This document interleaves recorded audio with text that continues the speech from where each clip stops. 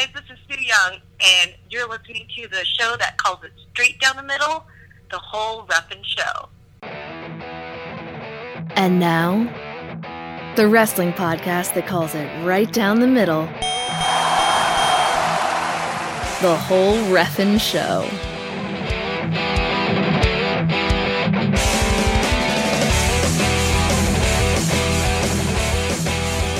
Hello, ladies and gentlemen, and welcome to yet another action-packed and exciting episode of the only wrestling podcast that calls it right down the middle. That would have to be the one, the only, the whole Reffin' Show. My name is Perry Smith. And my name is Daryn Beasley. Daryn Beasley, we are back like a vertebrae. You and I, we actually missed last week. A little bit of real-life stuff going on. You, of course, had to take your team of mock trialers out of town, right? To compete in competition, state competition? That's right.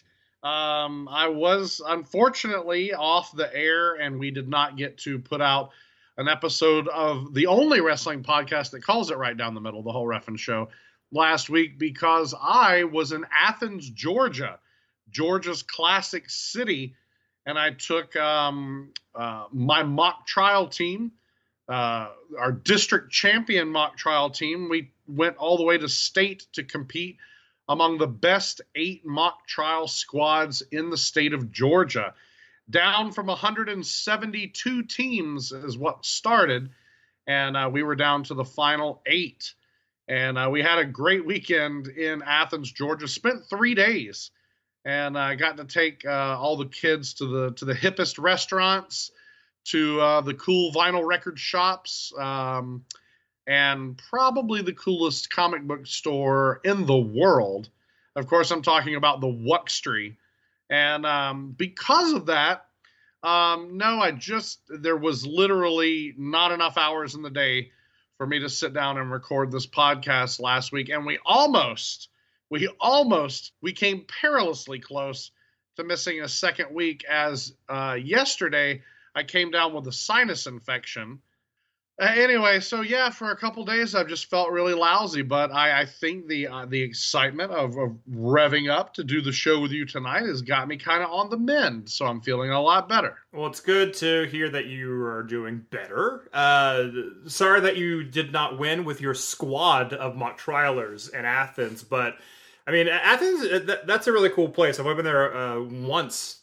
Or twice, a few times, 3 times a lady, to Athens. A very cool place. Obviously, it is a football town because UGA is right there, and neither one of us are UGA fans. But it's still a very cool, a very nice school and a very cool campus. And also, that's like your mecca, Athens, because come on, REM, baby. Absolutely, my favorite rock and roll band of all time.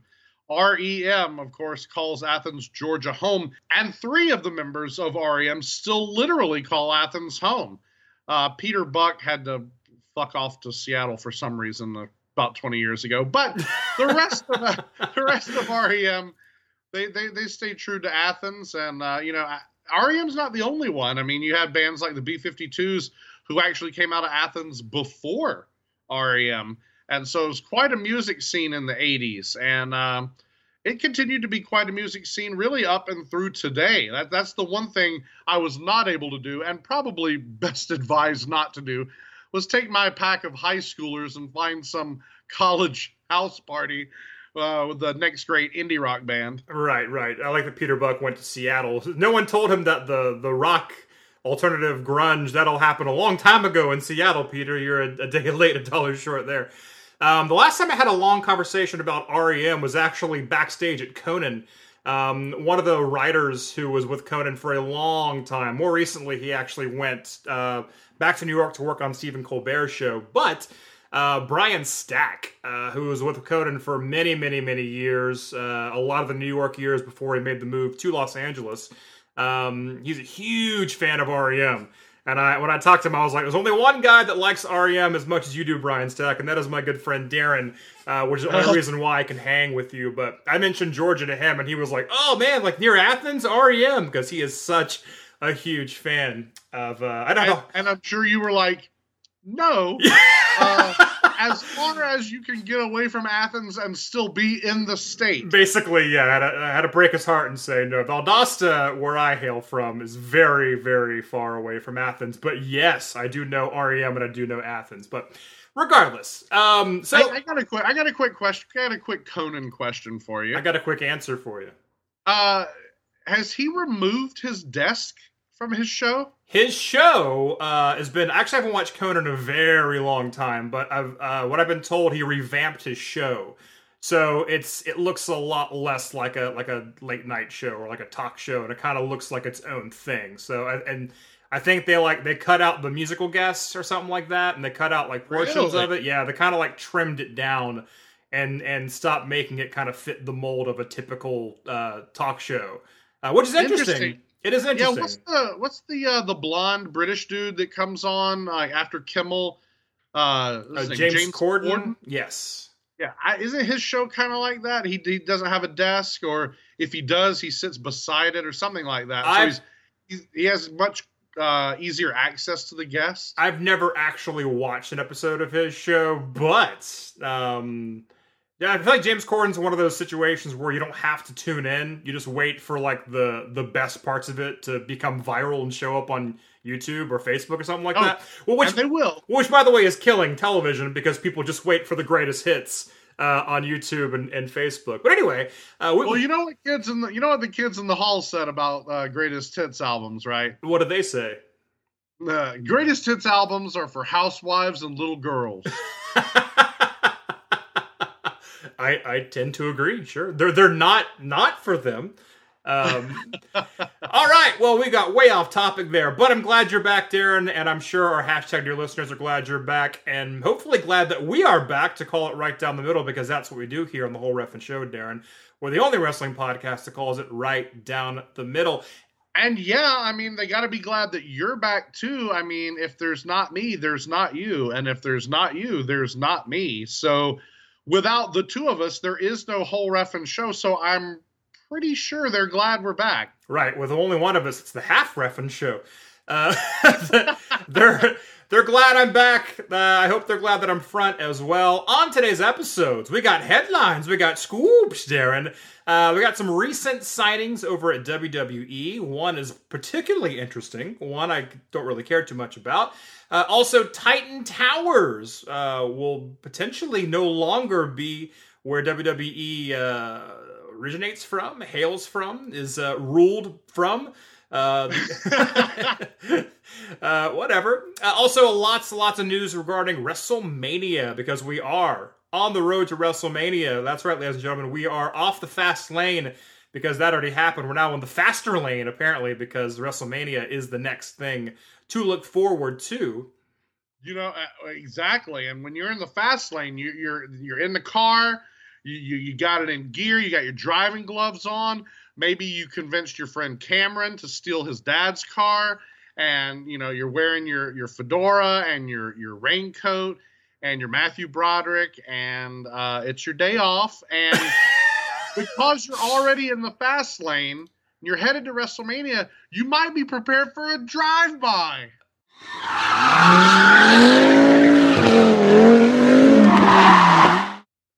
Or if we're talking about WrestleMania, I think you want to get your 6-shooters out and jingle and jangle them spurs for a WrestleMania Round-Up.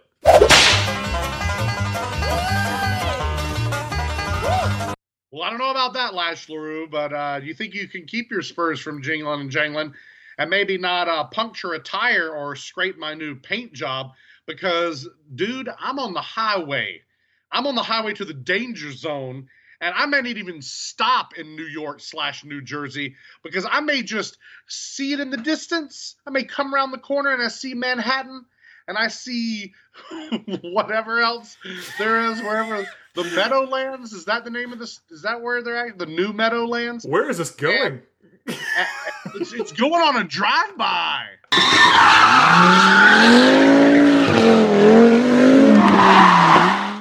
Well, we'll get into that a bit later on, but before we do head to WrestleMania, we of course need to discuss the results of Fastlane. Not into too much detail. Again, we are a little late on this review of Fastlane, but it did happen. We did go head to head. Head to head. So we're going to discuss the results of WWE's Fastlane. But before we do, Daryn, we got to tackle some of them. Headlines.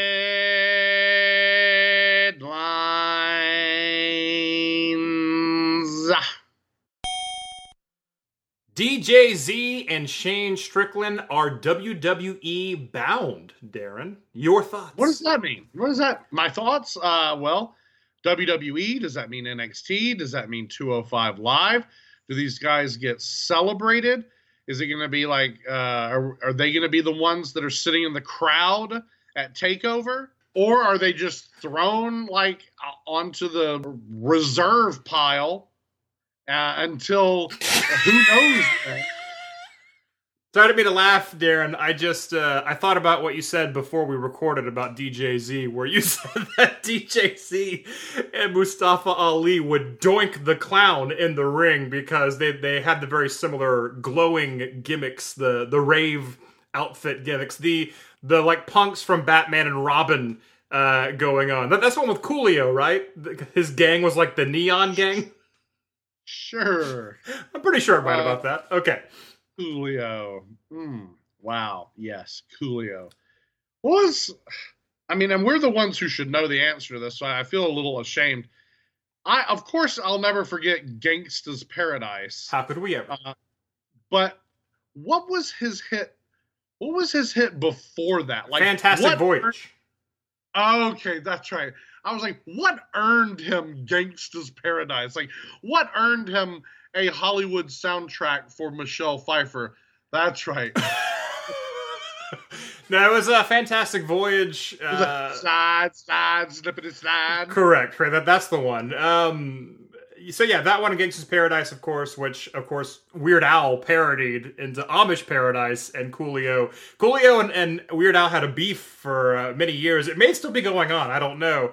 But people still remember Weird Al these days. Coolio, not so much. So if you let me just say this: if you have a beef with Weird Al Yankovic, you are an asshole. You will always be in the wrong. If there is a beef between you and Weird Al, you will always be in the wrong. Always. Well, Weird Al and I currently are within a beef, Daryn, so I don't appreciate that at all. But you're an asshole, Perry. Oh, well, some have said that. DJ Z... just for that reason, I'm saying it. Just for that reason. DJ Z, he's a wrestler. He's done some impressive things. I'm sorry, when I think of DJ Z, I just think of him no-showing a Fest Wrestling show. And I'll be totally honest with you, that's my only thought on DJ Z. You know, I don't even know what he looks like. All these DJ Z fans, Daryn, all the DJ Z maniacs who showed up to Fest Wrestling to see DJ Z, his face on the poster, which Fest Wrestling, that's an issue because they put everyone they can on that poster, and we've looked at these posters because you have most of them framed on your wall because you are a huge Fest Wrestling fan, as am I, and every poster, there's at least two of the larger people, like the picture's the biggest. Like you can go through a Fest Wrestling poster and say, they weren't there. All right, they weren't there for that one. Okay, they weren't there for that one. So, well, you know, Devil's Advocate, DJ Z, maybe he had a family emergency or something like that. He wears that mask. I've never seen his real face because he wears that light-up mask. That's his real face, Daryn. That's his real face. He surgically had light up attached to the lower part of his face because he lost it. I thought maybe he was in a horrible light bright accident and it got somehow merged with his face. There are no horrible light bright accidents. There are only happy light bright accidents, Daryn. Light bright, turn on the power of shining light. Oh my god. This episode's dumb. The power of shining light. Yeah. People had a lot of imagination back then. That's either really stupid or incredibly deep. I'd say the former. It might be like a pro solar power environmentalist message. Wow, they were just way ahead of their time. Light Bright brought to you by the Sierra Club. So DJZ is headed to WWE. That's interesting. Very interesting, though. The very talented Shane Strickland headed to WWE. Very excited about that. I hope he is used very, very well. I hope he is not someone who's kind of just, thrown out there at first, like, oh, he's a big prospect, look at him, and then just kind of like, and then we job him out. We job him out to someone, we kind of forget about him.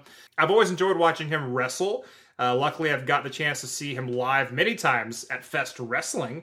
But I know for a fact that he will not be coming out to any Shaka Khan music, and that already hurts my heart. Yeah, it absolutely does. He doesn't come out to it really anywhere anymore, as far as I know. That was his entrance music for Fest Wrestling, and we became absolutely enamored with that. And to see him come out to really anything else, it saps a little bit of his vibe away from him. It takes a little bit away from his...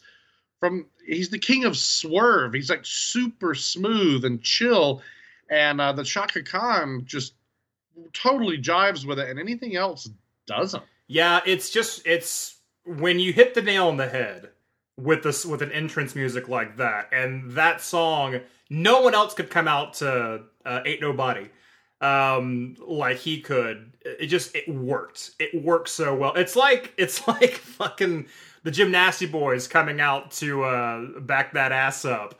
It's like no one could come out to that. Oh, but only they could, But I mean, it's so nail on the head. It's like, the Undertaker coming out to, the funeral march and then just not anymore. Like, oh, I can't use that in WWE, so come out to wiggle, wiggle, wiggle, wiggle, wiggle, wiggle. So something. You mean like the series of obnoxious songs he did come out to? Yes. When he was the American Badass? Yes. We're not getting into that. Let's see. No, I'm going to get into it. Okay. Let's see.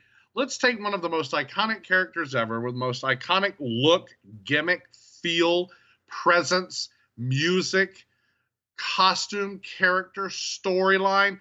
Let's strip 100% of it away and make him be a later version of what was the Disciples of Apocalypse, which were cheap, shitty ripoffs of The Undertaker.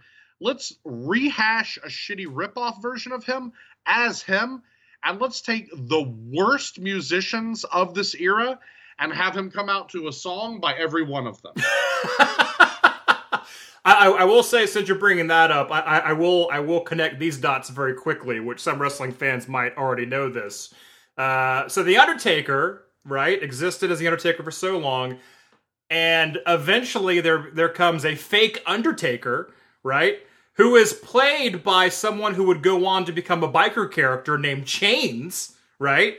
The Undertaker would go on to eventually become a biker character, and that's funny to me. It's basically fake Undertaker becomes a biker, and that's his real gimmick, and then Undertaker becomes a biker, and that's his new gimmick. That's just very funny to me. Like, yeah, it makes you wonder, does Mark Calloway really just want to be Brian Lee? Basically, yeah. What's happening with that? I think he's more like Brian Lee in his real life. But anyway, Shane Strickland, as long as he's got that swagger, as long as he's got that swerve, he's going to be just fine. He's definitely got the ability and the talent. Shane Strickland is just a phenomenal talent, and hopefully, again, he is used properly. NXT bound, I would actually like to see him in NXT and wrestle with some of the people who are there right now before he goes to SmackDown or Raw, and God knows what happens from there on. But I would love to see some really good matches out of Shane Strickland in NXT while we can. Oh, absolutely. There's no doubt that we're not the only ones who believe that he is this talented. Throughout his entire tenure on the independent scene, he has been highly, highly decorated, carrying belts in the Pacific Northwest, in the Southeast, throughout Florida, Texas, and he's highly recognizable as a part of Evolve, as a part of MLW, and as soon as it was relaunched, and of course Fest Wrestling as well. He even defended his Defy Wrestling Championship at a Fest Wrestling show. And I just think that a lot of that fanfare is going to carry him very far. I hope that it does so similarly to what's happening with Matt Riddle right now. I think that Matt Riddle right now is getting a lot of traction because of his indie fanfare, and Shane Strickland seems primed to do the same thing as long as they'll pull that trigger. Well, we'll see what the decisions are. They're made from Titan Towers. Oh, but are they anymore? Do we know that for sure? Titan Towers, apparently, WWE's headquarters in Stamford, Connecticut. Apparently, they're looking to vacate and move on somewhere else. Maybe a larger tower. Maybe one that actually reaches. Maybe one that's actually on Mount Olympus. And they can throw lightning bolts down at smaller organizations, possibly.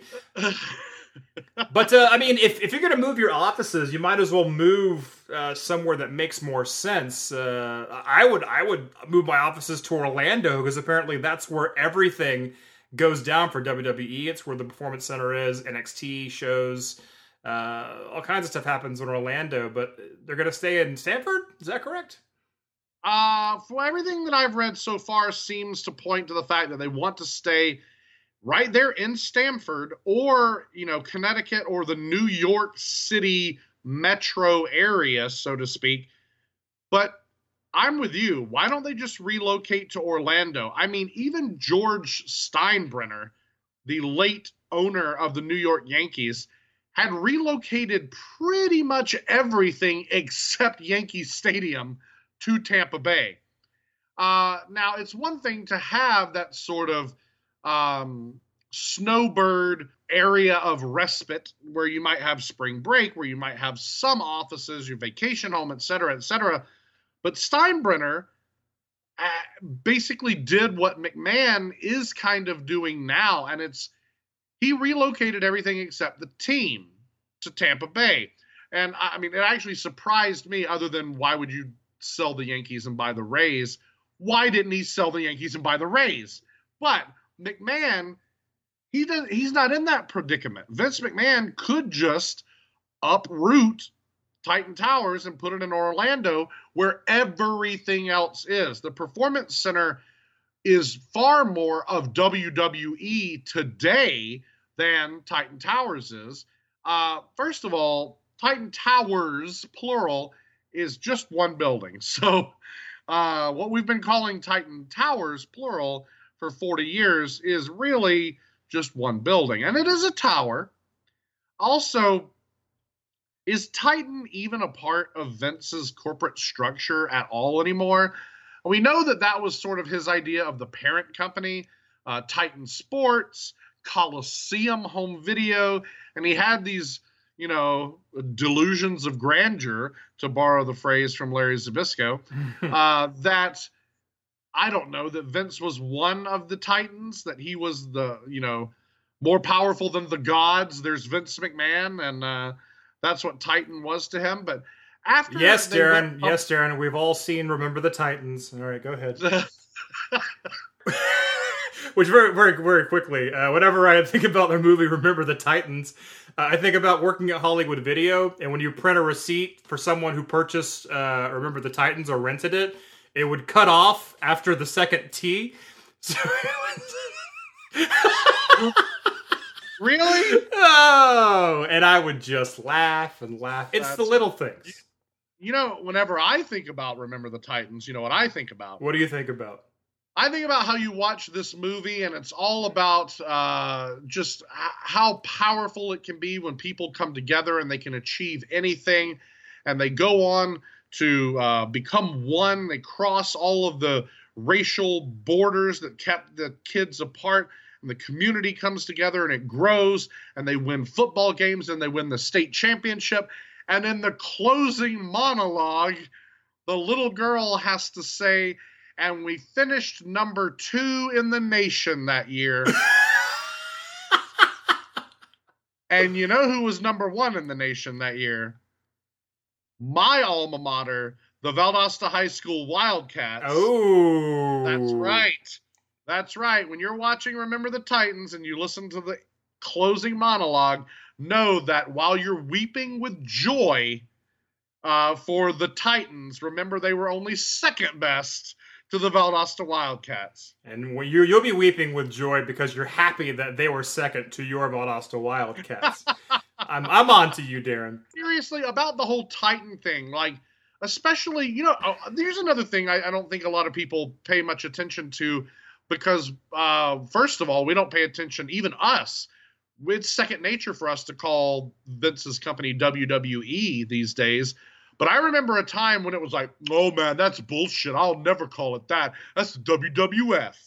Well, they went public before they changed their name.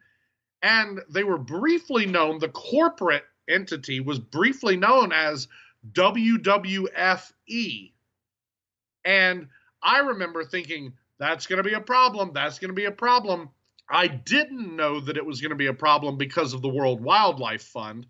That reared its ugly head a little while later. And of course, that was the ultimate downfall of the F.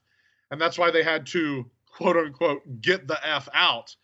But I remember that brief period where the stock was being traded as WWFE. And that actually makes me wonder, what is it traded as now? Is it WWEE or is it just WWE? I think it's just a bunch of money symbols right now. It probably is. As one who has nothing to do whatsoever with the stock market, I'm gonna look that up. I'm curious what how WWE trades on the stock market these days. But yeah, I mean, the long and short of it for me is I would first of all, I wouldn't sell the building. I'd leave everything exactly the same. But if Vince feels that for some reason, whatever it is, he's got to sell Titan Towers. If you want something bigger, then sure, buy a big giant building in Manhattan and make yourself present that way. Otherwise, if you're looking for something smaller, go down to Orlando and build something next to Full Sail or the PC and just, have your little South Florida conglomerate there and just call it a day. Vince has not got that many years left. Stay where the weather is warm year round, dude. Like I mentioned to you before, and I've mentioned on this show, Vince needs to go buy up a ton of land in Orlando. It's not that expensive, especially not, compared to Stamford, Connecticut territory. Much like Walt Disney, who bought up a bunch of land back in the day, obviously to build Disney World. Walt Disney actually bought up a bunch of land under different names, though. That way, no one would catch wind that one person's buying up a bunch of land in the same area, and they'd up the price on them. So that was really sneaky, Walt Disney. But buy up a big enough area and make your own studio where you can build sound stages for filming your movies for WWE films. You can build some sort of arena basically to have NXT shows, so you can take it away from Full Sail and make it like WWE Camp or something like that, or WWE Studios or whatever. There's just so much you can do, and I think a lot of studios are actually building sound stages and offices in Orlando and have been ever since somehow, for some reason, movies and television kind of came east, and now a lot of things get done in Atlanta and a lot of things get done in Orlando because of the tax breaks. So yeah, WWE is kind of late on that one. They should have been doing that all along. But that's just my 2 cents, whatever. Stay in Stamford, Connecticut, where, it snows in the winter. I'm sure that's a benefit. I don't know. I don't know either. They definitely have my vote on relocating the whole kit and caboodle right there down in O-Town. Right. Well, we'll see what happens there. We'll keep you guys abreast of any new developments. But developments, there are plenty developments to be had when it comes to WrestleMania, Daryn. And there are so many WrestleMania developments. We like to put it into a segment that we call the WrestleMania Round-Up. Well, I tell you what, that's nice shooting text, but round these parts, we refer to it, me and the baby driver, that is, as the drive-by.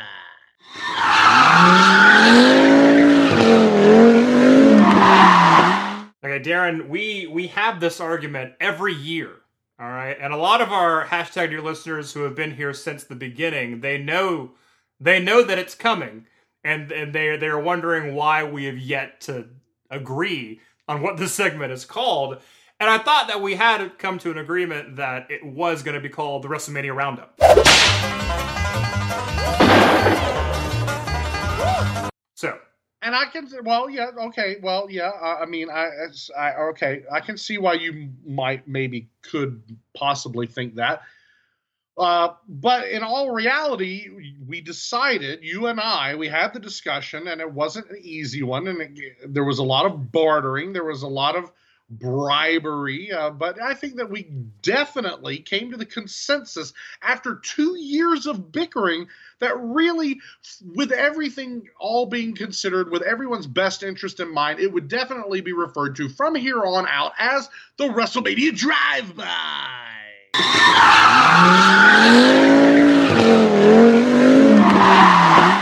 Agree to disagree.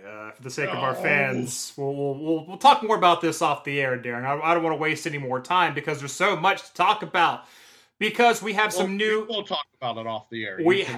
Sweet Pippi. You bet your bottom dollar and your top dollar.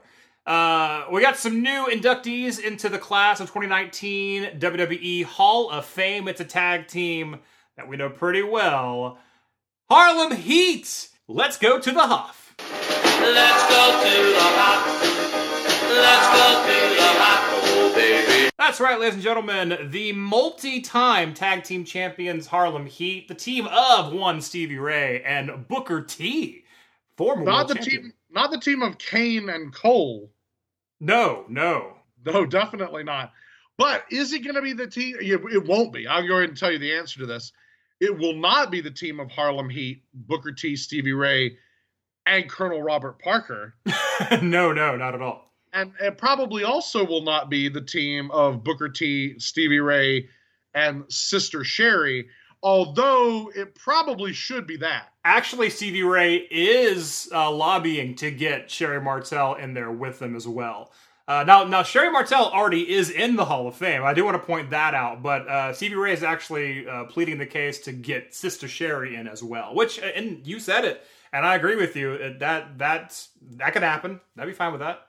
Oh, that would be most excellent. But with the fact that they're making such a big deal about Shawn Michaels becoming a 2-time Hall of Famer because of his Degeneration X entry, and now Booker T becoming a 2-time WWE Hall of Famer thanks to this very entry with Harlem Heat, that is a super elite club.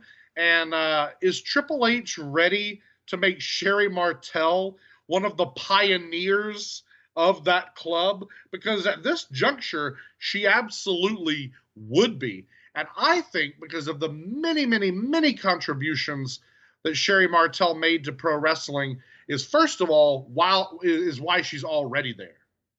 And I think, secondly, especially if Harlem Heat is pushing for it, why not? Because she was a huge part of Harlem Heat for a long time. Not the whole time, but for a very long time, and especially during the period in which they were new, they were young and hungry. 2, they were new and different. And she really added a lot to them as a manager and as more than a manager. She was a really integral part of Harlem Heat at one time. Yeah, I know. I think Sherry was never wasted. Whenever she was with anyone, like she made a big impact, and she was really a big part of the storyline of what was going on. So, her being inducted with Harlem Heat may or may not happen. Probably won't happen, but if it did, that should ruffle no one's feathers. Right. But more on actual Harlem Heat going in. Of course, a lot is known about Booker T, not as much about Stevie Ray. Stevie Ray, of course, once Harlem Heat did break up, he kind of went his own way, more or less. He joined the NWO back when the NWO got way too saturated with people. So he wasn't really used. I don't think they really know what to do with him after Harlem Heat broke up. Whereas Booker T is just a superior wrestler to his brother. I'll say that. It was... Stevie Ray was definitely the powerhouse of the team, but Booker T could move and wrestle, and Booker T having a phenomenal singles career after that was just, that was going to happen because he always had that talent. Yeah, and Stevie Ray could talk, so don't think for a second that Stevie Ray didn't know what he was doing on the microphone, but Booker T had more overall charisma. Booker T could do more by not talking than Stevie Ray could do talking. Now, that's sort of what made them so special together. And that's why Harlem Heat as a tag team absolutely deserves this. To me, this is a fair induction of a team. This is not an extra pat on the back for Booker T. This is not Booker T's induction for a second time. This is a Hall of Fame career, a Hall of Fame worthy career for this tag team. And that is to say that Stevie Ray may not have been the singles competitor that Booker T was, but he was 50%, by God, of Harlem Heat. Absolutely. He was not a weak link. He was a very special part. The one thing that I think is very strange, though, is once they truly went their separate ways after the close of WCW, and Booker T went and he had a pretty lengthy and successful career in WWE. Then he went to TNA. He's come back to WWE. And there was a period of time, I believe, for 4, 5, 6 years where Booker T and Stevie Ray did not speak to one another. And I never knew all of the ins and outs of that disagreement. But apparently it was not until Booker T decided to seek out his brother to induct him into the WWE Hall of Fame that they spoke again. And I'm curious, had Booker T not gone in when he did, if they would have remained radio silent to each other. I mean, that's awful. It happens all the time. It happens every day. Sibling rivalries can be the worst rivalries in the world, but you always hate to hear about them. Well, as Booker T would remind you several times whenever it came to feuding with his brother on wrestling television, blood is thicker than water, Daryn. But did you know that expression actually means the opposite of what you think it means? I don't know. Enlighten me, please. Well, what do you think blood is thicker than water means? I guess I never thought about what it means. Okay, I guess what I would take away from it is, well, I guess if somebody said it, if you mean that like your family ties are the closest ties, I don't know. Well, I mean, the way I think people see it is like blood is thicker than water. Like family is more important than they say like when an instance happens or like something bad happens, it's water under the bridge. I think people kind of think of it like in those terms, but it means the opposite of that. Actually, the full expression is the blood of the coven is thicker than the water of the womb. So basically what it's saying is your brotherhood with like the people you're with is more important than like your real brother, is basically what that expression means. So people actually think blood thicker than water. They think you're saying your family is more important than, bullshit, than the bullshit or whatever. It actually means the opposite of what you think it means, where the water is actually the water of the womb. That's your family. And the blood is actually the blood of your coven, the people that you're associating with at that time. The teacher just got educated. Okay. Thanks. Okay. I mean, when you say the whole sentence, I mean, first of all, I don't, that's a philosophical debate. I don't know if I readily agree with it, but it makes that expression mean something completely different. Literally the opposite. Literally means the opposite. Right. Yes. Yeah, it's that. So really, I would say nobody knows that. So probably 98% of people who say that or have ever said it are literally saying the opposite of what they mean. Correct. And Booker T did it. Booker T did it many times on television is all I wanted to say. But anyway. But I'm assuming that means that your coven had better take some sort of blood oath. Right. Because if it doesn't, then it's not worth anything. Sure. So that was fun to talk about, and I'm glad I finally got to say that on the air. Because I think Booker T said it around the time when Rick and Scott Steiner were feuding, and it was like, oh, the Steiner brothers, they can't feud, they're the Steiner brothers. And I think that's what Booker T's remarks were. And it's like, no, Booker T, You keep saying that doesn't mean what you think it means, buddy. It means the opposite of what you're saying it means. Anyway, so Harlem Heat is going in. Man, congratulations to them. And again, I don't think anyone's going to debate that. Moving on. Wait a minute. Oh, no. No. Oh, yes.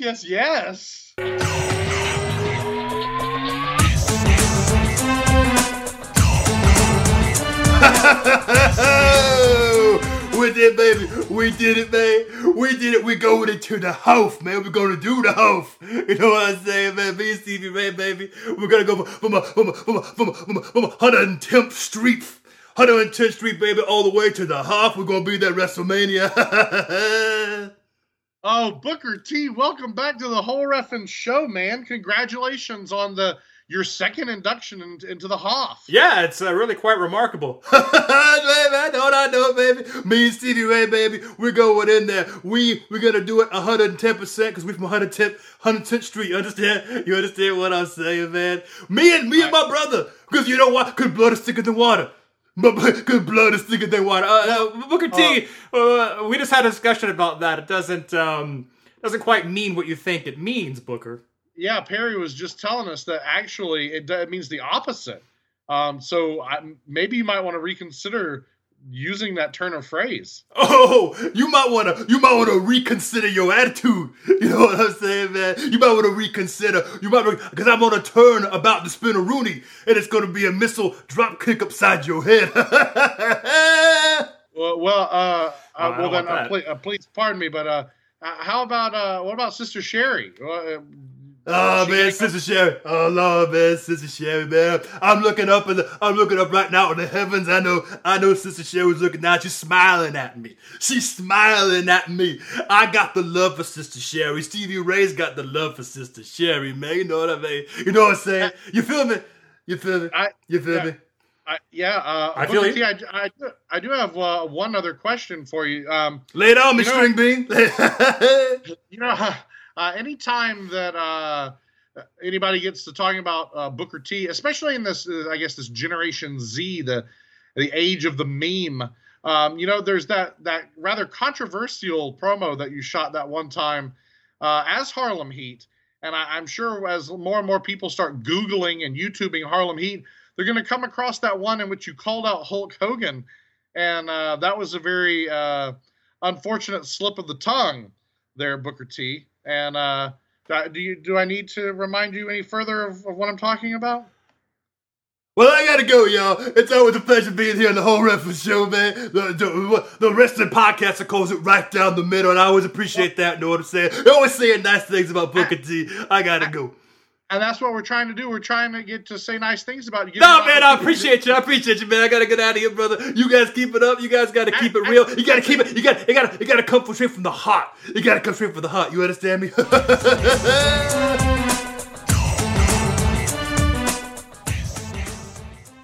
Well, that's it. He's gone, Daryn. I don't know if he cared for that question very much, but he certainly is no longer with us. He's like the Ouija. He's like the Ouija. So, sometimes the spirit's with you, and sometimes they have to go. They don't like the question. So we appreciate Booker T. Booker T is like the Ouija. It's like when Patrick Swayze possesses Whoopi Goldberg and Ghost to communicate with Demi Moore one last time. It's kind of like that. I'm not saying that I am in any way Booker T, but something kind of feels like that. So we know that Harlem Heat is going into the Hoff, Daryn. There's also quite a bit of news as far as WrestleMania proper is concerned. We have a couple of match announcements. We know Kurt Angle is going to have his final match in WWE against Baron Corbin, which I don't think anyone's happy about. I don't understand that. I don't understand that at all. Kurt Angle chose this opponent. Right. But my first question is, did Kurt Angle choose this opponent? Like, you never know what might actually be real in wrestling.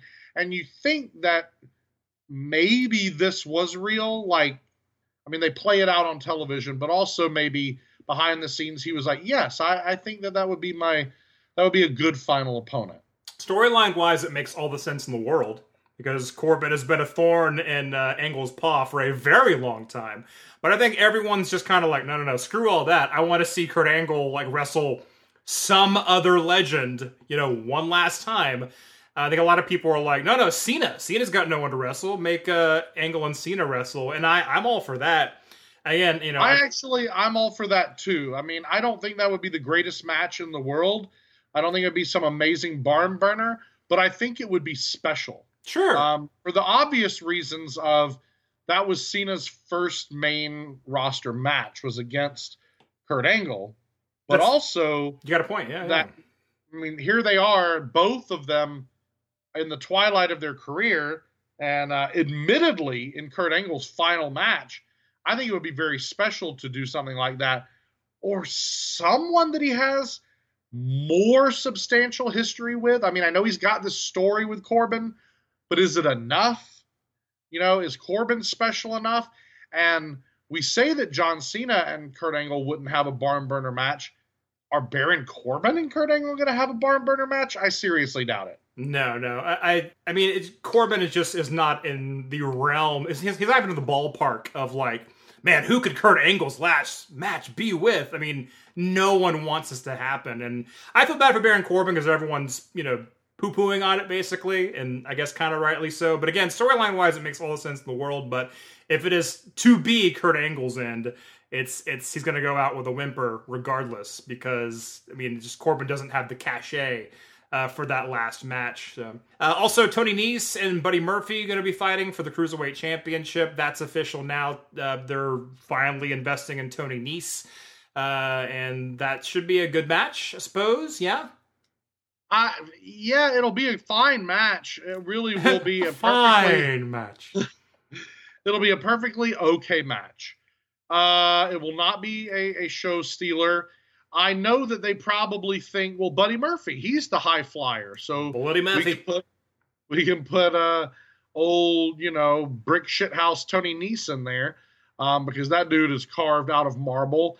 I think the only problem with Tony Nese is that he's like heavy as marble, and he doesn't have the aerial ability that I think that's the whole purpose in them making 205 the brand that it is. I'm not saying that's what I would do. I'm not saying that's the right thing to do. I'm just saying that is what WWE has done. And now putting Murphy and Nese in there, these are two of the most muscle-bound guys in the company. I don't care if they're 40, 60, 80 pounds lighter, than your Samoa Joes, your Baron Corbins, or your Big Shows. At a glance, and especially if they're the only two dudes in the ring, they look enormous. And yet, you're going to have them be your cruiserweights, representing 205 Live, and it's just going to look not right. I think if you're going to have a WrestleMania match for your 205 Live guys, this is where you have your multi-man tag. I think there should be a 6 or 8 man tag of cruiserweights at every single WrestleMania. That way, to me, that is easy, Bischoff. What are you No, booking? that's exactly what What are you booking, a Nitro? What is this, hour 2 of Nitro? I am booking a Nitro. And that's my whole point. You know what worked? You know what won ratings? Those Nitros, those kind of Nitros, and that kind of Bischoff booking. And I think that you book that, the 2019 version of it is an 8-man 205 Live match on the main WrestleMania card. You kind of get into this almost this quagmire about the 4th or 5th hour of WrestleMania when you get like this the slogging through these singles matches, and then all of a sudden you plop down 8 high flyers and you reinvigorate the crowd. Or for those who decide they don't like that kind of wrestling, it gives them a full-blown opportunity to run and get to relieve themselves or to get some nachos. Sure. No, you're not wrong about that, but I think you're making a lot of hubbub out of what's going to be a pre-show, going to be a kickoff show match there, Daryn. But you're not wrong. You're not wrong It with is, that. it is somewhat of a mismatch. I totally understand what you're saying. Tony Nese is not known for his acrobatics. No, these guys are gonna look too big for what they're representing when they're the only two in the ring. Sure, no, I totally. Buddy Murphy himself is a high flyer, but to represent 205 Live, the other person has to be, a luchador or a Leo Rush or a Cedric Alexander or something like that. I don't know. No, it is kind of a mismatch. I understand, but speaking of mismatch, you might not like the other match announced for the United States title belt. Samoa Joe wrestling Rey Mysterio. Now that's also kind of interesting because they're both a mismatch. They're both phenomenal wrestlers, but it's the same exact thing. You have a guy that does corkscrew planches through the air, moonsaulting, all that stuff, and you have Samoa Joe, who is very agile for a big man. Make no mistake about it, but it is kind of like Samoa Joe should just pancake this guy, right? Yes, it does look that way, but in the world of pro wrestling, we know it doesn't have to be that way, so it may surprise you. But I actually quite dig this match. The reason is because I like both of these guys so much individually, and I like the fact that this is a cool matchup in all reality. I mean, this is your Shawn Michaels versus Sid. This is Bret Hart versus Diesel. This is that sort of thing. Where you're naming very tall people. Samoa Joe's not terribly tall, but I see what you're saying. Yeah, I mean, if Sid or Diesel kind of like hunched over a little bit, it's more like that. Okay, sure. Well then this is Ric Flair versus Vader, right, or something like that. Sure. I can kind of get behind that. Sure. Or Mikey Whipwreck versus the Sandman. It's just you're missing. You're launching. You're blindly launching mortars over enemy lines, but you're just missing everything that's actually gonna do any damage. I am offended. These are not blindly tossed mortars. I am a well-informed ballistics brigadier. This is Bam Bam versus Owen Hart, basically. This is I don't know, like it's not a huge guy versus, a super, cruiserweight. It's just not quite that. It is that. But the thing is, like, their abilities are only slightly askew from each other. You know what I mean? Like, Samoa Joe is stout and can be agile. Rey Mysterio is very agile, but he is a little stout as well. Like, so it is kind of like, it's almost like a sliding scale when you're making a default player in wrestling with the abilities, and they're closer, I think, toward the middle than you think. Okay. Then here's my last shot at being more fair and getting them more closely aligned. It's sort of like Elegante versus Little Beaver. Oh, fuck you. The second you said Elegante, I was like, oh, okay. Here we go. Here we go, ladies and gentlemen. Here we go. This is Manute Bull versus Nicholas, the former WWE Raw Tag Team Champion. Yes. This is Yokozuna versus Max Mini. Hey, you got me there, Darren. That's exactly what this is. So we can't wait for this. This is Mabel versus Mo. Oh, wow. Don't you ever say that. The two would never fight. The best of friends. What would Oscar do? Oh, man. We'd a rock and a hard place. So that's going on. Earlier you mentioned Undertaker and John Cena are both slated to appear. To what degree, we don't know. I gotta say, watching that Ric Flair bash on Raw, old Sting looked pretty good. Why don't you just go ahead and make a little exhibition here and do a little Sting versus Taker, just get it out of the way, just let me see it. I know it'll be horrible. I just want to see the two of them staring at each other in a ring. I want to see, build up for it on the Raws leading up to it. That's all I care about. You just need Undertaker to come out and say, I've got one more left in me. I need someone who knows about the darkness, blah, blah, blah. And then lights go out. You get that like an ominous Sting music from the good times of Sting. And, Sting comes out. He's like, I know someone. I'm someone who's been to the dark side, big man. I know someone. I am someone. I am someone who's been to the dark side, brother. And I'll go there with you at WrestleMania. And the place would just fucking explode because you have Sting versus Taker. And Taker would beat Sting, which means Sting has never won a return match in WWE. But it'd be worth it just to have that match happen. Because Sting wants it to happen. He still gets that question. They've been talking about this match happening since 2001. And here we are, 2019. And every now and again, Sting has to address that. And, stay in somewhat decent shape in case the bat phone rings. And Vince McMahon says, we want you at Mania to fight Taker. Because it could happen. But the longer we get away from it, the more it's it'll never happen. Just happen. Just happen. Just happen. Just happen. Okay. This is the last year that I'll allow it. Well, Taker should have retired after Roman Reigns beat him at WrestleMania 33. That should have been it. Because they want to keep bringing Taker out, and I'm never terribly impressed by what Taker can do nowadays because he is a bit too old to wrestle. Again, when you want to have just two, this is like old school WWF, WCW, when you have two old people who just have that presence, it doesn't matter how bad the match is. It's just cool to see the matchup itself.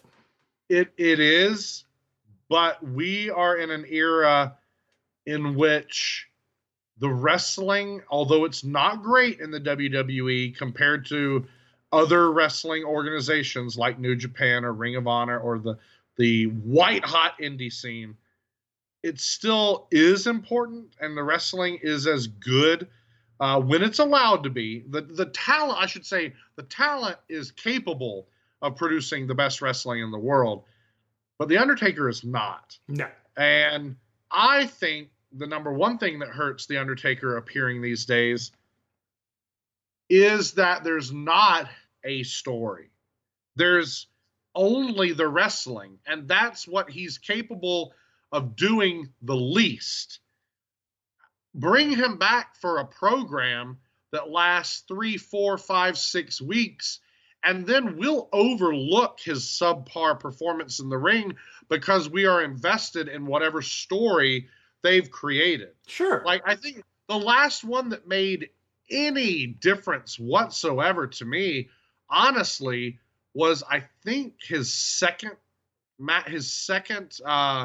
consecutive, which would have been his third overall WrestleMania match against Triple H, or maybe not. Whichever one it was, WrestleMania 27 or WrestleMania 28, when they were doing showing the cabin with his shadow on it. And sure. That one. So quite a while ago then, because that was the 20s. We're now WrestleMania 35 down the road here. Yeah. So long since past is Taker's relevance, and he's one of my favorite of all time. Sure. He's my favorite. He's my favorite consistent wrestler of all time. But you got to know when to stop. You got to know when to hold him and know when to fold him, and he certainly needs to fold it and go. But like I said, if they're going to keep bringing him out, if he's going to keep coming out and appearing at WrestleMania, then you're not going to have a barn burner with someone. At this age, it's not going to happen. God love you, Mark Calloway. But for pure exhibition, for pure marquee, Sting versus Undertaker. Just let it happen. And that way, Steve Borden, Sting, can go get neck surgery and say goodbye to wrestling finally. Because the poor guy's waiting for it to happen. That is it. Those are your headlines. Your WrestleMania Round-Up. I think you mean Drive-By.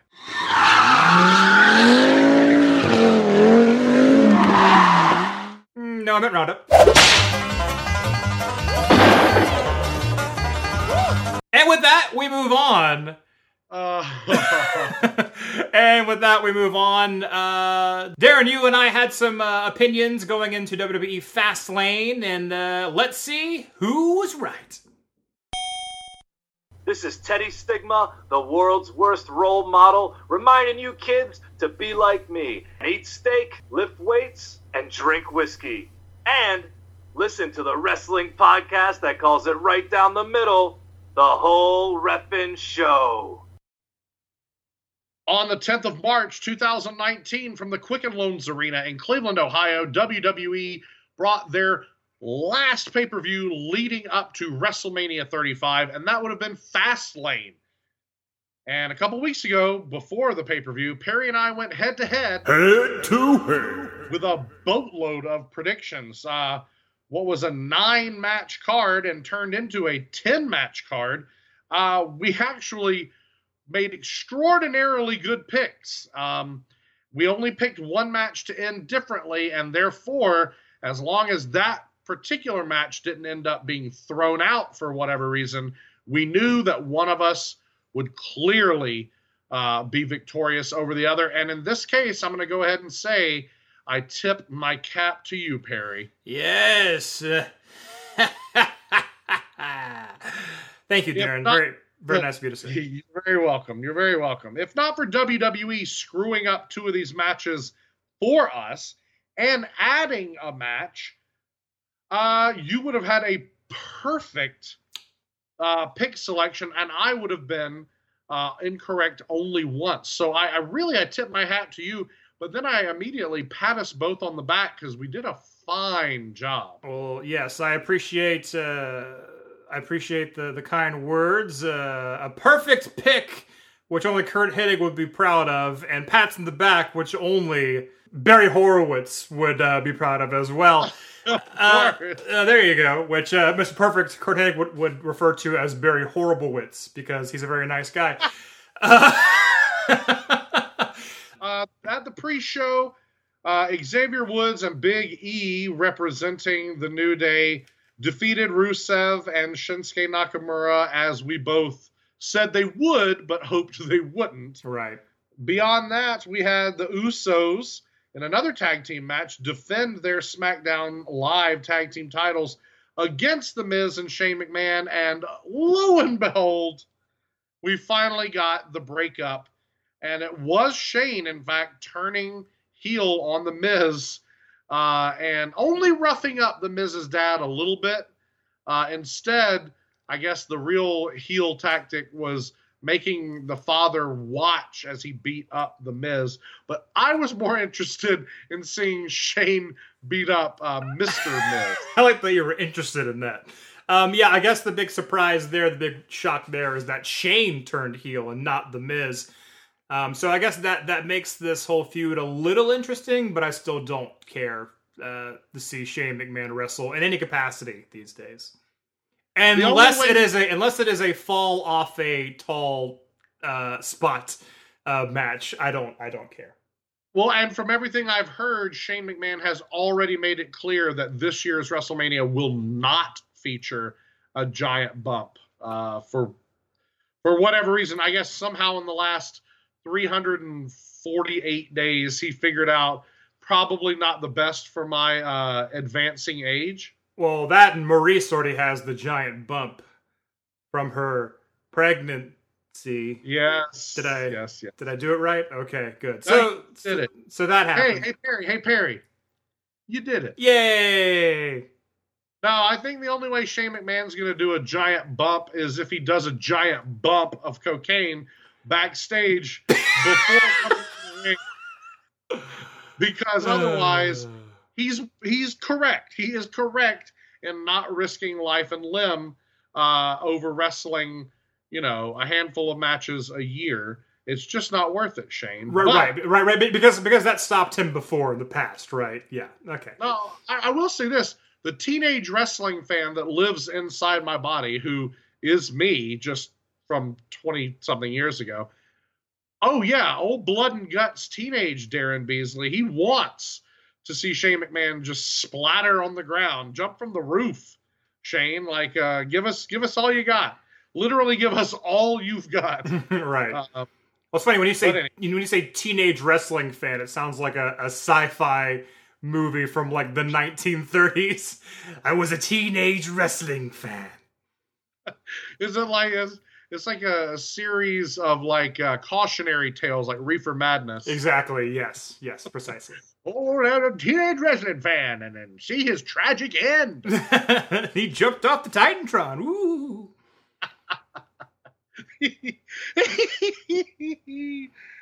What's a Titantron? Just called the Tron now. Yes. It's just a weird video game movie. Well, all right. So Asuka defended her SmackDown Live women's title against Mandy Rose, and our differing pick went very early in the card, so we knew right away who was going to come out on top of this whole shebang. And it was you. Yay. As Asuka did, as you said, and she held on to her title. I did it. It was an easy pick for me because much like we said in Fair is Fair, much like we said Bianca Belair was not ready for an NXT Women's Championship match, Mandy Rose in no way ready for a singles match at WrestleMania. So luckily they were like, yeah, that wouldn't quite work at this point. So Asuka holds on to the belt that people forget she has because, again, they don't know how to book people who aren't Ronda. They don't know how to book women that are not Ronda Rousey, Becky Lynch, or Charlotte Flair. That's very true. And I knew better. I truly knew better than to pick Mandy Rose, but I had to go for it. I had to go for it, and it came back to bite me. Let that be a lesson to you, Daryn. Never go for it. You hear that? Hashtag dear listeners, never go for it. Always play it safe. That's right. And then even when you do play it safe, you'll still get screwed in the end because they'll throw in a match that they didn't even say they were going to. And it was this whole Kofi Kingston versus The Bar. This was a Vince McMahon. He's tricking Kofi Kingston into thinking he's about to get a shot at the Daniel Bryan's WWE Championship. But instead of it being Daniel Bryan and Kevin Owens, instead he's got to wrestle both members of The Bar in a handicap match. And he loses. And it all seems very pointless. That's only because it was, Daryn. But I would have picked Kofi Kingston to lose the match just because they're trying to tease, they're trying to torture Kofi Kingston and say, oh, because you want something, does that mean you get it? No, you get The Bar. They don't just set the bar, they are the bar, Daryn. Wow, you said that with such conviction and enthusiasm. Because that's about where I'm at with The Bar these days. But moving on. Oh, I still love The Bar. Still love The Bar, man. You gotta love The Bar. Moving on. Well, you should. Okay. They're really pretty great. Okay. The Revival, however, are your Raw Tag Team Champions. And in the next match, they defended those belts against Bobby Roode and Chad Gable, as well as the team, the Why Do We Exist team of Aleister Black and Ricochet. And the Revival retained the belts. Phenomenal match, by the way. Really, really great match. A lot of fun. Exactly what we expected it to be going into it. We mentioned on the last episode that this would be one of the best matches of the night, and it did not disappoint. No, it definitely did not. The next match they screwed up for us again. It was supposed to be Rey Mysterio Jr. versus Andrade Almas. Or I guess Rey Mysterio, not Jr., versus just Andrade, please. I'd like to trim all the extra words and letters. Thanks for nothing, WWE. And this match was also advertised as a pre-show match. Well, they made it a U.S. Tag Team title match by adding in Samoa Joe and R-Truth. And Samoa Joe retains the belt. Samoa Joe goes over Mysterio, Andrade, and Truth. And this obviously leads directly to the match that we talked about earlier. The match between Samoa Joe and Rey Mysterio, which is a giant versus a very small, tiny person. Right. Basically, Peter Dinklage as he was... Peter Dinklage as he is in Game of Thrones versus Peter Dinklage as he is in Avengers Infinity War. Yeah! Oh my god! There you go.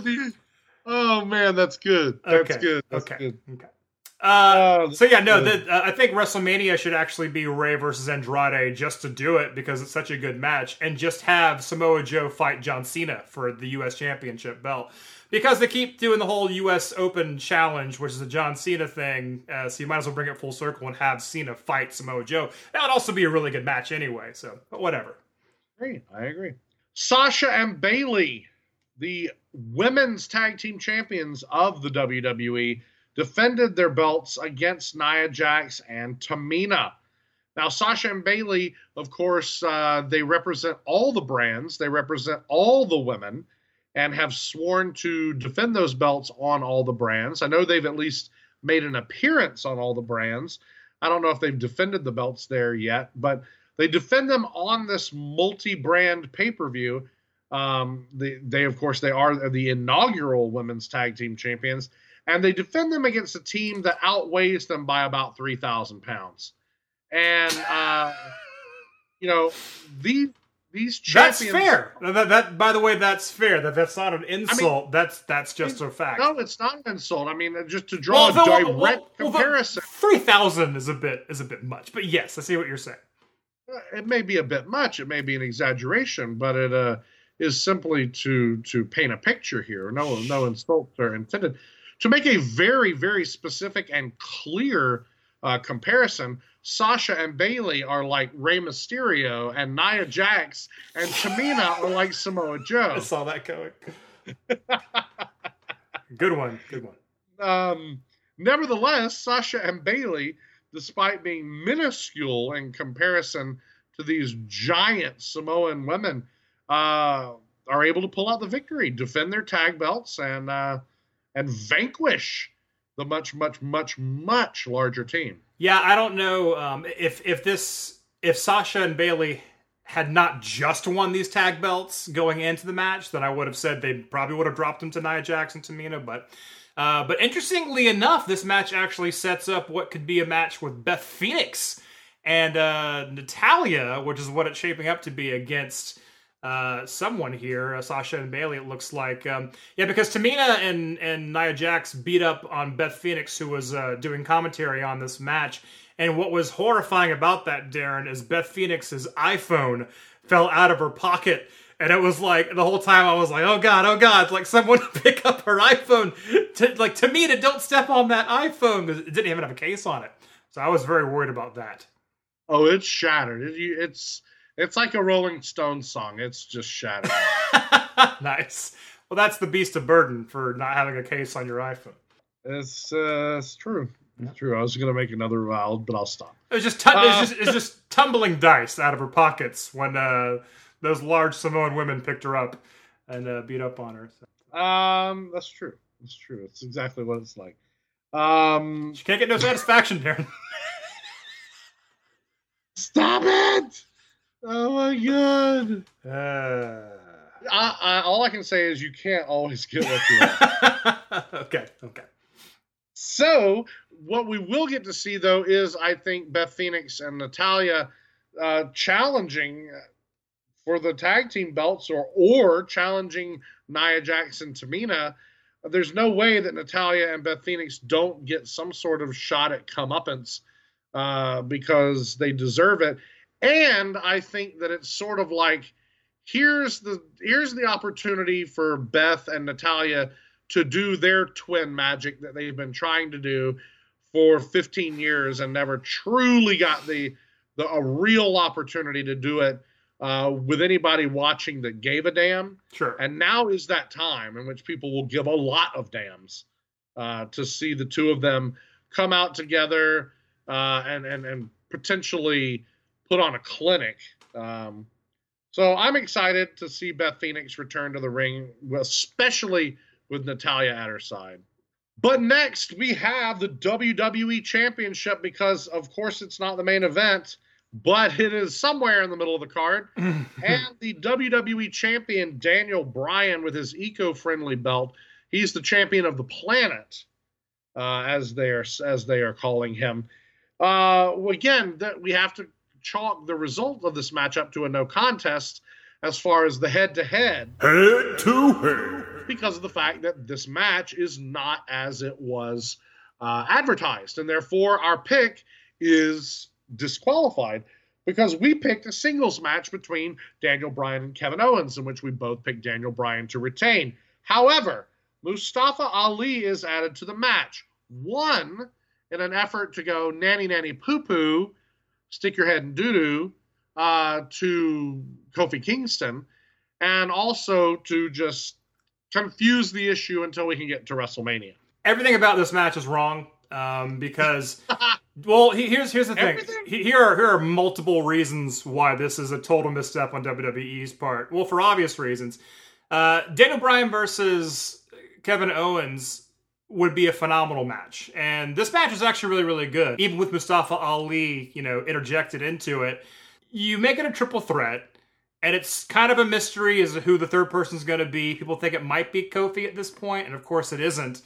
So Mustafa Ali comes out, which, by the way, was the original guy being pushed before he was injured.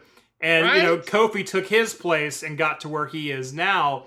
So Mustafa Ali is kind of getting that title shot that he missed, right, the first time. But the entire time, the audience is chanting for Kofi Kingston. So they're shitting on the match. It takes them about 2/3 of the match to actually get into it and realize it's still a decent match. Daniel Bryan does pull the victory out. All they had to do, Daryn, was say, on the Raw coming into this, or the SmackDown coming into this, say, Kofi Kingston will be involved in the title match at Fastlane, and people lose their shit. Oh my god, what's going to happen? And then they bring out, Daniel Bryan, they bring out Kevin Owens, and say, and your special guest referee, Kofi Kingston. That way he is involved in the match. He is in the ring. You see his face the entire time, but he is not in the match. And that's more of a fuck you. And that way people can chant for him, and he's there, but he's not in the wrestling capacity. That would have been perfect. That's what you do. But instead, you get what they booked at Fastlane. Yeah. And all that it really does is, first of all, very, very few people that are watching are not smart marks. And so what you've done is you've brought Ali back surprisingly quickly, and he was supposed to be a babyface, and he's supposed to be the underdog. According to reports, basically everything they're doing with Kofi right now, they were going to do with Ali, yet he was so severely hurt enough at a point in the very recent past that plans had to be completely jettisoned, and yet now he's already back. And now it's working against him because they're pushing Kofi instead. Weird. So now you're actually hurting Ali. And now what do? Do you push Ali in spite of that? And then you really damage Kofi and you damage your relationship with the fans? Or what do? I mean, it's clear that what they're going to do is just push Kofi. But now Ali's just an afterthought again. He's going to end up back on 205 Live. They shouldn't have brought him back into the mix. Not with Kofi being as hot as he is now. Because, they gave him this chance, and everyone wants the underdog to be given a chance in WWE. And it's too late, because all of his heat is with Kofi, and no one cares about Ali at this point. So, anyway, Daniel Bryan retains. If Kofi Kingston's going to be in the main event picture, not main event because this belt never sees the main event. The title picture, I should say, at WrestleMania remains to be seen. We'll see what happens there. Moving on, though, the ladies. Charlotte Flair versus Becky Lynch. If Becky Lynch wins, she gets to be in the title picture at WrestleMania for Ronda Rousey's Raw Women's Championship belt. I hope you didn't come watch this for a wrestling match, Daryn, because you don't get one. Becky Lynch is still selling this injury, and I'm really it's such a contrast because Becky's supposed to be this badass, compared to Stone Cold Steve Austin, but she's been hobbling on television for the last couple months, and it just makes her look weak and incapable. Yes, right. You know how you fix that? You strap a couple of leg braces on her, and you have her literally be just more like Stone Cold, like he is the bionic redneck, right? And drive a semi-truck full of beer to the ring and wear a leather vest, yes. Seriously. get the crutches out from under her arms and stop her fucking limping. Right. Let her please be able to make a confident, worthwhile entrance at WrestleMania. If Becky Lynch is about to be in the main event of WrestleMania, she needs to march confidently to the ring in order to sell me on who she is. Because I don't want to see her hobble into a match, hobble around the ring, and then end WrestleMania with a champion that can't stand up. Like, that's not what you do. You know, I mean, no, I totally agree. Rocky Balboa's face may have always ended up looking like a package of hamburger meat with purple ink spilled on it. Right. But guess what? His face looked like you know, round 2 fighting Super Macho Man in Tyson's Punch-Out. Yes. But unlike that, he was always on 2 feet, and that's what I want Becky Lynch doing. I would love for WrestleMania to end with a victorious and upright Becky Lynch. Sure. If not upright in her behavior, upright in her stature. Yeah, no, I totally agree with you. But it's so in this match, in quotations, we get a wobbly, unstable, hurt, injured, limping fawn Becky Lynch taking on Charlotte Flair. And Charlotte Flair kind of has her way with Becky until Ronda Rousey comes out and beats up on Becky Lynch, which automatically disqualifies Charlotte Flair and awards Becky Lynch the victory. And Ronda Rousey says, you know, I did this so Becky Lynch could be at WrestleMania in this triple threat match. And I think Corey Graves, someone points out immediately that's just a stupid tactic. Or maybe even Charlotte does, because why would you introduce a third person into a match? Because that means you don't have to be pinned to lose your belt. So clearly, Ronda Rousey has a lot to learn when it comes to being a tactician in the world of wrestling. But basically, you just want people to kind of be happy with something that Ronda does, I guess, going into WrestleMania. And this guarantees Becky's in there. Charlotte didn't lose to Becky on the way to WrestleMania, so that makes sense. But this whole thing could have been done differently and better, I think. I think it totally could have been done better, but I'm okay with it happening this way. I would have loved to have seen Becky Lynch versus Ronda Rousey singles match, main event of WrestleMania. What that would have done was disappoint the Darren Beasley of 3 years ago when Charlotte seemed to be the absolute heiress apparent to all things women's wrestling. And so, yeah, that version of Charlotte and that version of Darren would be disappointed to know that women were going to WrestleMania main event in just a few years, but it's not going to be Charlotte.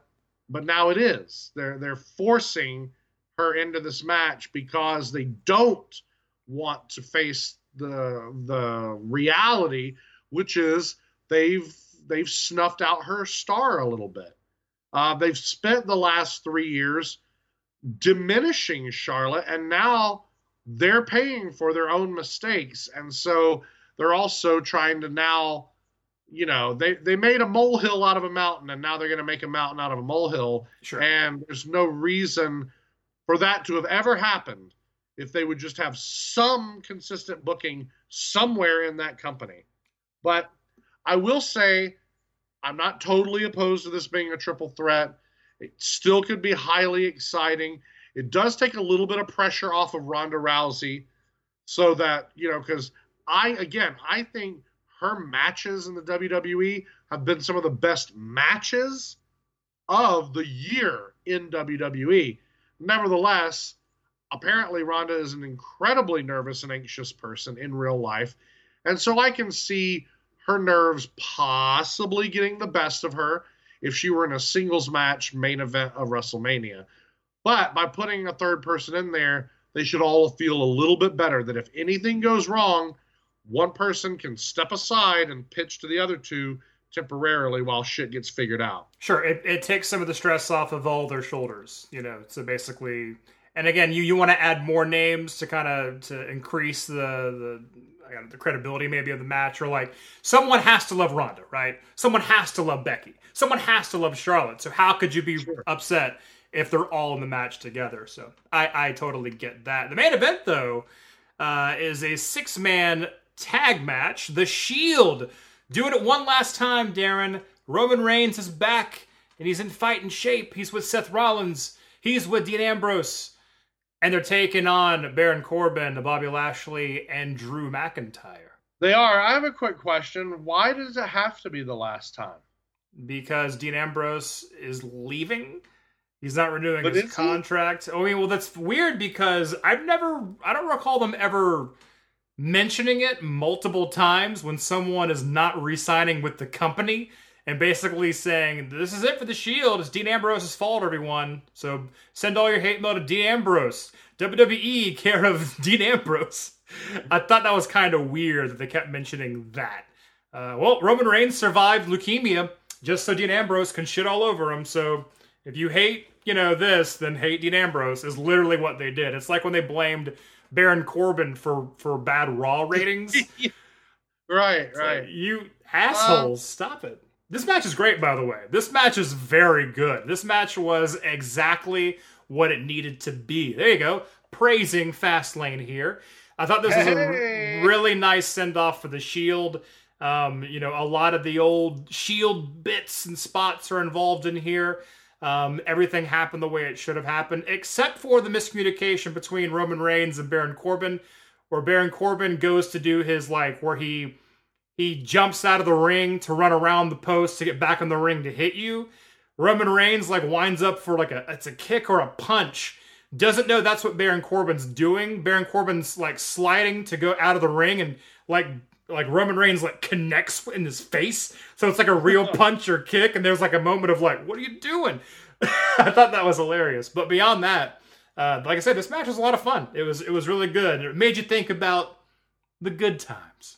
Yeah, and that's why after the match, I'm just as curious as I was before the match, if not more so. Why don't we let the good times roll, right? Sure. I'm not really sure. I mean, I wish this match would have happened at WrestleMania. That's kind of a better farewell to the Shield than Fastlane. But I understand, obviously Seth Rollins has badder fish to fry with his match against old Brock Lesnar for that Universal title. So I get that, but I don't know. They can always reunite. I'm sure we'll see the Shield again. It's kind of like, fuck, the Rock and Sock connection got back together again eventually for WrestleMania, Darren. So the Shield will probably reunite at some point. But as it is for the foreseeable future, this is it for the Shield. Okay, well, that's fine, I guess. But what do you do with Dean Ambrose if he just resigns? He won't. He better not at this point. I bet he does. I'm going to bet that he does. Uh-oh. And then we know what they're going to do with Seth Rollins. He absolutely must beat Brock Lesnar at WrestleMania, right? Well, sure. If they don't let him win, then they're officially out of bodies to throw at Brock Lesnar. They've run the gauntlet. They're done. They really, really, really will have. I don't even know what you would maybe do at that point, but.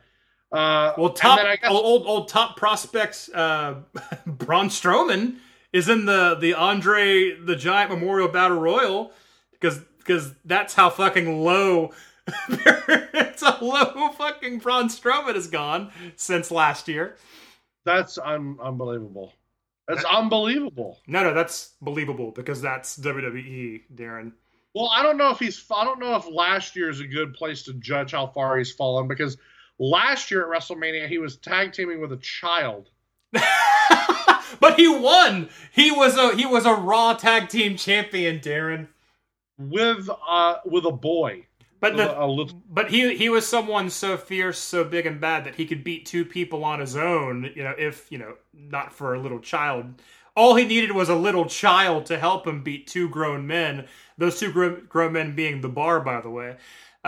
This year, though, he's just one of the many bodies involved in a battle royal, so that is an emotion in my eyes. But well, we're going to talk more about Braun Strowman's WrestleMania fate. We're going to talk more about what about Roman Reigns? What's his WrestleMania fate? But we'll talk about all of that more next week. We've got 2 more episodes between now and WrestleMania 35, and I know that the internet and the internet wrestling community and wrestling television is all going to be absolutely turned up to 11 over the next several weeks.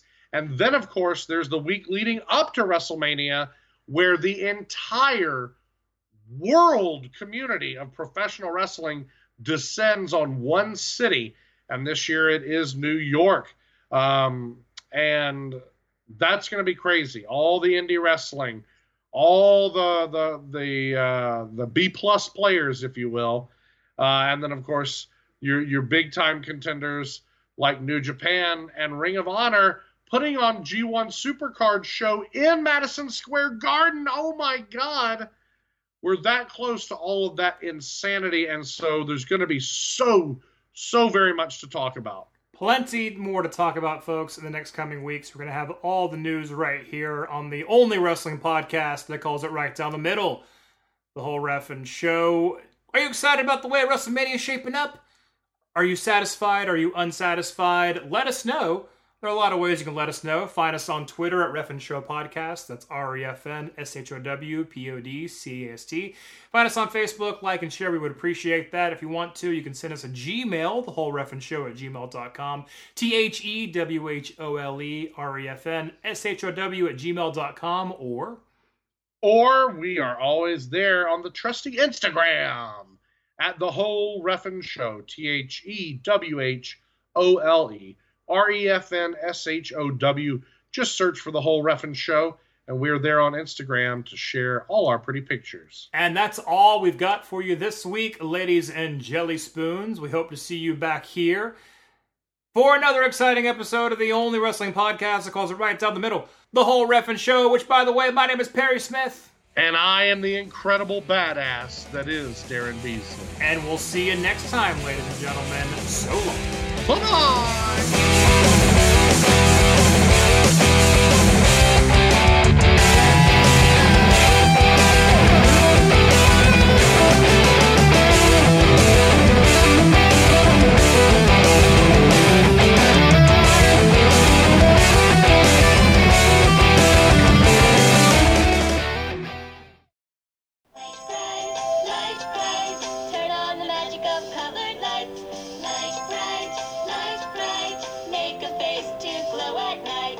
Pop in the colored pegs and follow the patterns. It's easy to make beautiful pictures with Light Bright, or create your favorite characters with Light Bright refills, like Disney's Beauty and the Beast, Tailspin, and The Little Mermaid. Light bright, turn on the magic of shining light.